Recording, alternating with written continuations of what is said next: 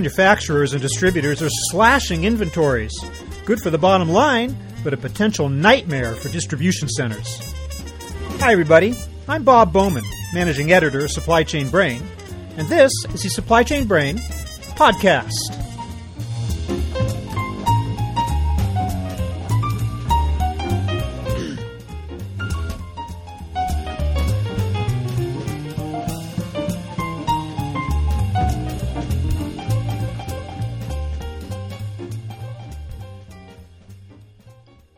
Companies today are on a mission to lean out their supply chains. Often that leads to sharp reductions in inventory levels, but it's the DCs that end up bearing the brunt of the change. How can they adjust to a world where speed is of the essence and where mistakes in forecasting can't be covered up with safety stock? My guest today is Jeff Primo, Senior Manager in the supply chain practice of management and technology consultant West Monroe Partners. He discusses the impact of lower inventories on the supply chain and offers advice on how DC heads and other managers in the chain can cope with changing inventory levels. Those who can't are in for some big financial and operational headaches. So here is my conversation with Jeff Primo.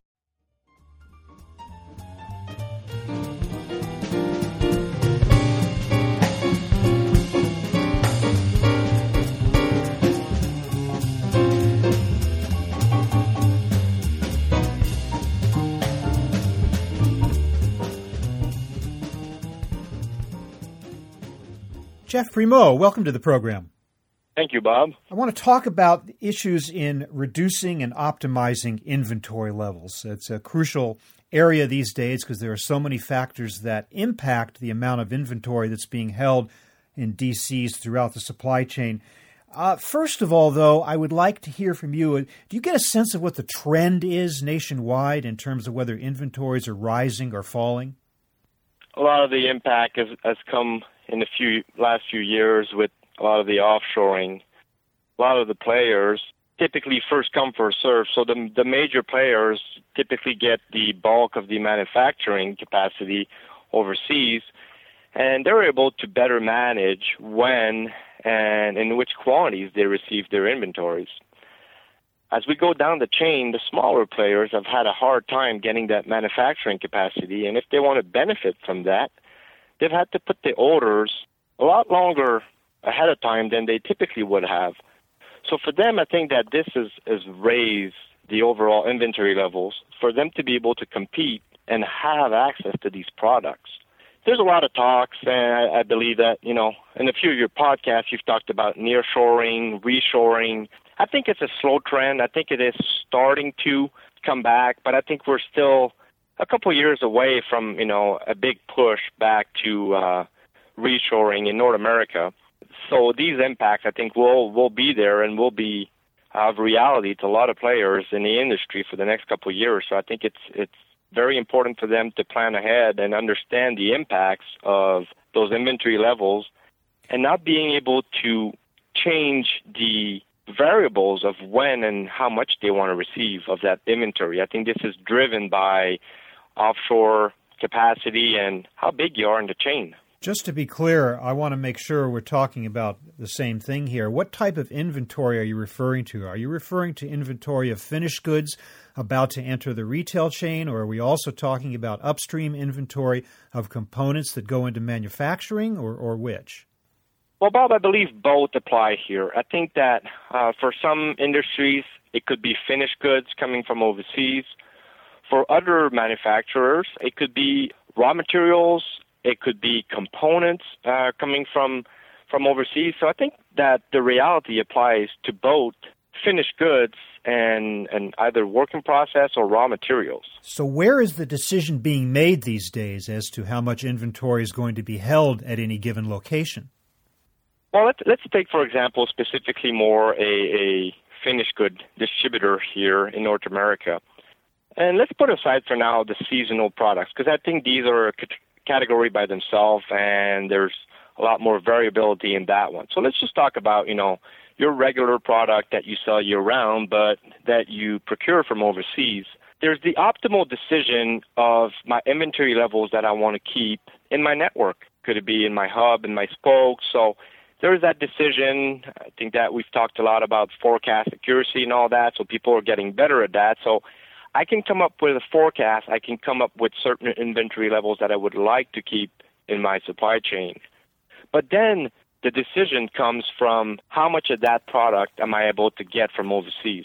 A lot of times there's some minimum manufacturing quantities to be ordered from overseas. So I may not want to have so much product in my inventory, but that minimum makes it that instead of keeping maybe 8 weeks, well, I'm obligated to keep 16, 20, and even some cases higher than that, because if I want to benefit from that manufacturing overseas and those reduced prices on my finished goods, the only way I could put my order in and have it in time is for me to order larger quantities. So I think that the decision made from a corporation is we're trying to get the optimal levels, but then by having that decision almost reversed or changed based on the criterias that are being forced upon myself of how much can I order and when can I get it. So it starts from a forecast. The decision's coming down from a forecast that was made in the demand forecasting area of the supply chain, and then it filters down to the DC. Are the DC heads themselves being kept in the loop when it comes to these decisions, or does sometimes the decision to cut inventory or increase inventory happen without even their knowledge, or at the very last minute they're finding out about it? Well, that's a great point, Bob. A lot of times what's happening is we've talked about, a lot about sales and operation planning. A lot of these decisions are made at the higher level of the organization. So most often than not, it's a financial decision.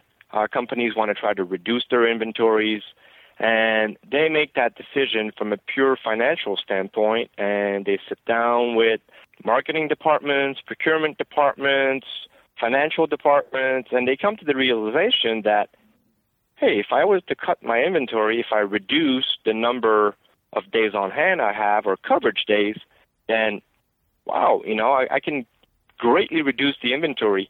But operations, on the other hand, is always at the other end of that spectrum, and not often enough are they invited to the table so that they can realize the impact of those decisions that are being forced upon them. Too often, it's a little too late for them. I mean, products start showing up at the door, and next thing you know, instead of receiving multiple pallets of a product, I'm starting to receive, cases, half pallets, and it completely changes the operational model at the DC level. So although those decisions are great decisions from a financial perspective, I think that people would greatly benefit of inviting operations to the table so they can have the word on the impact it will have in the supply chain, and especially in the distribution world. So this gap is a business process issue, not particularly an IT issue. Correct. I think these are not solved by software, although it would be great if one software would be able to calculate all these variables in the mix. A lot of times the S&OP forecast also is in dollars, where if I'm a DC manager, well, dollars doesn't make much difference for me. It's more in terms of volume that I'm receiving. So I think there's the business process there of converting those forecasts, converting those impacts of dollars to actual products, cases, pallets, those numbers. And a lot of times what we see also is that when these calculations are made to reduce inventories or to increase or reduce, a lot of times there's no system today that's capable of calculating the impact on the operation. So how is that going to affect my receiving time? How is that going to affect the capacity I have in my DC? Yes, it could be a great deal financially. Hey, if you order 4 months, I'll give you a 10% rebate. Well, how does that affect my capacity in my DC? If all the buyers decide to go ahead and buy, a good deal, well, I might become in excess capacity in my DC where there's no penalty for that from a procurement standpoint. A lot of times this business process, it's collaboration within the corporation with all these departments, and especially operations, because they're the one that will have to deal with the impacts of those decisions. So sometimes what seems to be a great financial decision, if I factor in all the extra work and all the constraints that are going to be placed on the DC, well, that deal might not be as good as it looked the first day when that decision was made. But I thought that companies had scenario planning capability these days, or at least some of them, the ability to run a number of so-called what-if scenarios that can help them to calculate the impact of their decisions on operations. I think you're right, Bob. I believe these systems today are at a high level. I can understand my network capacity. Am I going to go totally over my capacity? How will I distribute those stocks within my network? I think the issue comes if we go down a level and we go a little bit more granular. So from a high-level perspective, I think that there are software that can help you do what-if scenarios. But when I come to more of the detail-level operations from a DC perspective, for the moment I have all these trucks showing up in my yard, from the impact it has on my receiving labor, how much time is it really going to take me to receive 4 cases versus receiving a full pallet? Is there a labor standard I could calculate that once I make my procurement decision, I might be able to, it might make sense for me to say, hey, you know what, receiving a little bit of this product very often is going to cost me a lot because I've calculated my labor standard on that, and it's going to create a big impact on my receiving labor. I think that granularity is what doesn't exist today. And although possible, I think that it would be a great tool to be able to go down to that level. But you're right. I think at a high level, there are some systems right now that can give you a high-level what-if, but it doesn't break it down inside the 4 walls. So I can have a total capacity within my 4 walls, but that usually doesn't dictate exactly the operational impact on the DC. You know, outsourcing carries some obvious advantages in terms of cost savings and shedding particular processes that are not one part of a company's core competency. At the same time, I wonder if it creates the potential for yet another disconnect, as we were talking earlier, about a decision made at a high level and the execution level. If you've outsourced an aspect of your logistics, or for that matter, if employing a vendor-managed inventory type arrangement where your vendor is responsible for feeding inventory to you at a certain amount based on their forecasts, does that create additional potential for gaps in communication? Yeah, I think it could. I think that VMI is a good example. That brings me to the point of, I think, collaboration. I think collaboration is key. And VMI, the basics of VMI is to be able to have good collaboration. A supplier that has good visibility into your forecast is better able to improve their operations, improve their inventory levels to make sure that you don't run out of stock. But at the same time, they don't want to carry 2 years of inventory for you. I mean, at some point, that deal is going to become non-profitable for them. And, you know, the key in the supply chain is it has to be a win-win situation. There are some gaps when there's a lack of collaboration. And I think that even from an outsourcing perspective, yes, lead times are longer, you know, when it comes from overseas. So if I was nearshoring, I would eliminate that lead time of transportation. But at the same time, if my manufacturing supplier is 5 miles away or 5,000 miles away, if I don't have great collaboration, I'm going to have those same gaps of not communicating and collaborating on forecasts, and so that we can better benefit both of us in a win-win scenario of here's what, you know, typically I would consume in the next few months, you know, so they can plan and optimize their production and thereby lowering their costs, lowering your costs. But I think it's when there's no collaboration between parties in the supply chain, I think that's where it creates big gaps and more inventory in the supply chain, either at your supplier or at yourself. And you define collaboration basically as communication, right? I mean, or is it the physical presence of people in a room at regular intervals? How exactly does collaboration happen in a realistic supply chain that's successful in this way? Well, I think the most successful players, you know, obviously there is the face-to-face collaboration to first, I think, kick off the process, understand everybody's needs. But I believe once the process is in place and data is shared across partners, I think this could become a seamless integration of collaboration through pure data points of, hey, here's my demand forecasting planning schedule. Here's how I go to that process. We meet once a month. We meet once a week. You know, we have quarterly. Here's how I'm going to feed you data, and be able to collaborate from a data standpoint so that both systems can talk together and one feeds forecast to the other one. I think this becomes, in the best practice, I think the best companies out there are able to do collaboration from a procurement standpoint without having to be in the same room. Do things get more complicated with the growth of e-commerce, and specifically that of the omni-channel, which I would imagine would alter the nature of what's in a warehouse? Something that might come in previously on a pallet is now coming in to be picked in eaches and has to fulfill an immediate consumer demand. So how does that complicate the picture here, and how can companies overcome that additional complication? Yeah, I think that's another very concerning point for distributors these days, how to solve the omni-channel. Obviously, a lot of warehouses were not built to do consumer picking. So I have a facility that's made to pick full cases, and now I have to pick eaches to be able to send to consumers. I think that there's a lot of analysis to go into that. I think a lot of companies have tried to solve that by using their stores in the event that they have stores to ship products directly to consumer. It opens up a whole new discussion of, while my stores might not be staffed, might not be equipped to process all these orders coming in. Well, how is that going to impact now? Am I going to empty my store shelves to fulfill online consumers? And how do I minimize that impact? Because obviously the person that walks in the store doesn't want to see the shelves empty because everybody else order online. So I think there's really a balance there that is critical for the years to come e-commerce has grown tremendously throughout the years, and I think it just keeps growing and growing. It's for these distributors to either change their model, change their way that they're operating within the DC.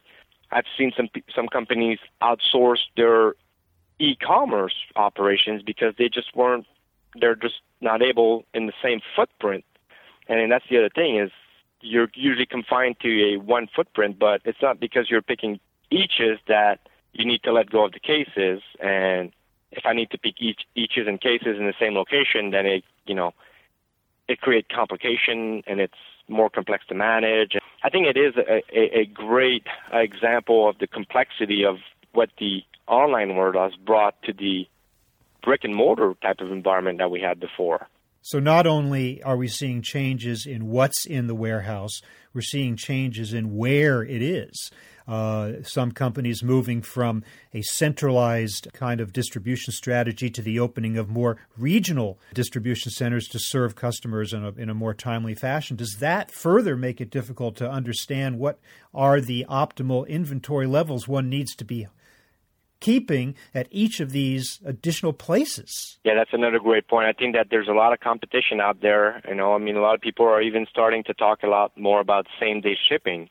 Obviously, in a model where you're shipping to your store and you have great forecasts, well, you have that lag of time where, your shelf's not going to be empty, so you have enough time to fill your shelves.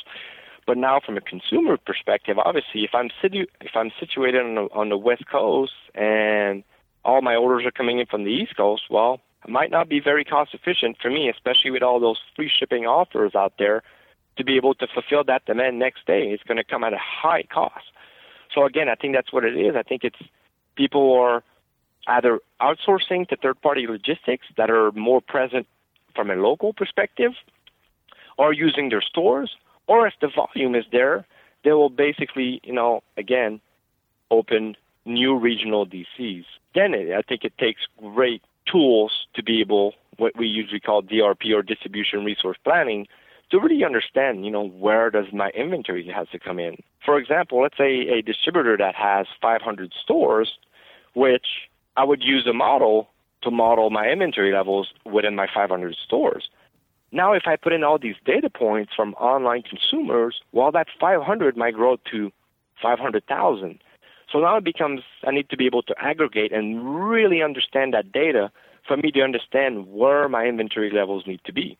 What used to be a complex model, even with 500 stores, now has exploded exponentially to all these online consumers, and their historical demand might not predict future as well as a store, because obviously a store is aggregated to a bunch of consumers. Now I have to figure out how to aggregate all that demand from all my online consumers and on my ship-to addresses. So it becomes a very complex model. Demand forecasting is already hard as it is today, and we all know that, it's very hard for anybody. People have to make reality that the forecast is never going to be perfect, but now we're introducing a lot more variables in the system, which make that forecast even harder to guess and to predict using all these multiple data points. All right, so how can manufacturers, distributors, retailers ensure that they are prepared for these changes going forward? How can they do a better job? I'm a strong believer in collaboration. I think that collaboration starts within the corporation. So breaking down those walls of siloed operations from a financial standpoint, from a procurement standpoint, from a sales and marketing standpoint, operations, I think everybody has to be involved around the table. So everybody understands the impact of each other's decision, the corporation as a whole. It's not necessarily a bottom-up versus a top-down approach. I think it's a left-to-right and right-to-left collaboration type of deal. I think everybody has to bring in their points, understand the impacts of decisions that are being made, be able to understand the type of data that is needed to make the right decisions. It's never going to be the best decision, but it's going to be an optimal decision based on the data we have. When a decision is made, I always say, well, the time that decision is made is always the best decision that we try to make. It might not be the best one when we look back 2 months from now, but at some point, that decision has to be the best one we can take today, and I think that comes with collaboration. And once a corporation is able to collaborate within, I think that's when you start expanding, and pilot a few of your suppliers. Start that collaboration with them and understand, that you're trying to reach a win-win scenario. It's not trying to necessarily lower your costs overnight or push your supplier in a corner that, he's at your mercy. I think it's really trying to get that win-win situation where we collaborate on, here's our data. Here's what we need. The supplier might need different data points. The supplier might want to have something different. I think that face-to-face collaboration to be able to set the standards, set the procedures right, how can we best collaborate and then put that model in place so that there would be success in the long term. We talked about some of the factors that have complicated the situation for distribution centers these days. What might be some of the biggest challenges you think that distribution center managers are facing in the years ahead, whether continued reshoring or more intense look at risk management programs, a more intense consumer demand in an omni-channel environment? What do you think are the big challenges they're going to have to wrestle with? Well, I think the DC managers right now, and in the future are going to have to really put in a flexible model. They need to be able to adapt because as much as we believe that, either the reshoring or the nearshoring is going to have an impact, nobody can really tell, when that's going to happen. Same for consumers. Consumer behaviors, we've seen in the past few years, with the recession and all that, I think consumer behavior greatly varies depending on, a lot of factors, the economy and things like that. So are we going to go back at some point to more of a store type of purchase? Is online going to increase, every year from now on? Is it going to stabilize? And what's hard from a DC manager perspective is asking people to be flexible or they're constrained within four walls and metal racking that cannot just be moved around easily. So I think it's to build that model that's flexible, really understand and really be proactive in corporate decisions that are made that could impact their operations. It's one thing to be flexible. It's one thing to know what's coming. I think that, the best way to be proactive is to know what's coming. So the example we had earlier, if financially there's a decision to be made to reduce inventories and to reduce the size of lots, quantities that I'm receiving, well, there's going to be a big impact on that. And I think that being proactive, people can plan ahead. It's when those decisions are made and people start to get in a reactive mode that it gets really, really hard. So I think flexibility is key. It obviously comes at a price, and I think that's why a lot of people sometimes are trying to go out for a third party to help them out because they don't have the capabilities or they don't want to invest in that flexibility in the short term. I think people are starting to plan better as they need to revamp a facility, open new facilities. I think it's easier. But to be able to go back and change a current facility, is a little harder. I think it's one thing that people are starting to do right now is really modify their operations to support what the future holds to the best of everybody's knowledge. like we said, demand forecasting, planning, and consumer behaviors. I think if somebody had a crystal ball, it would be different. But I think it's really the key is to stay flexible and not to make decisions that are going to corner yourself and that you won't be able to get out of, or it'll take you, months and months to get out of. Well, that's some really good advice for DC managers and for supply chains in general and trying to understand how to deal with changing inventory levels in the supply chain today. Jeff Primo, I want to thank you so much for being with us. Thank you so much for your insights. Great. Thank you very much, Bob. Appreciate it.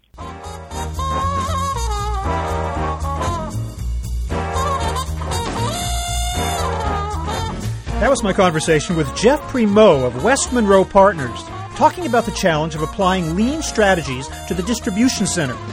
We're online at www.supplychainbrain.com, where we post a new episode of this podcast for streaming or downloading every Friday. You can also read my think tank blog, watch nearly 2,000 videos, and access all of our other content, including the digital edition of our magazine. Look for us on Facebook and LinkedIn, and follow us on Twitter, @SCBrain. And you can subscribe to the podcast on iTunes, where all of our episodes are now available.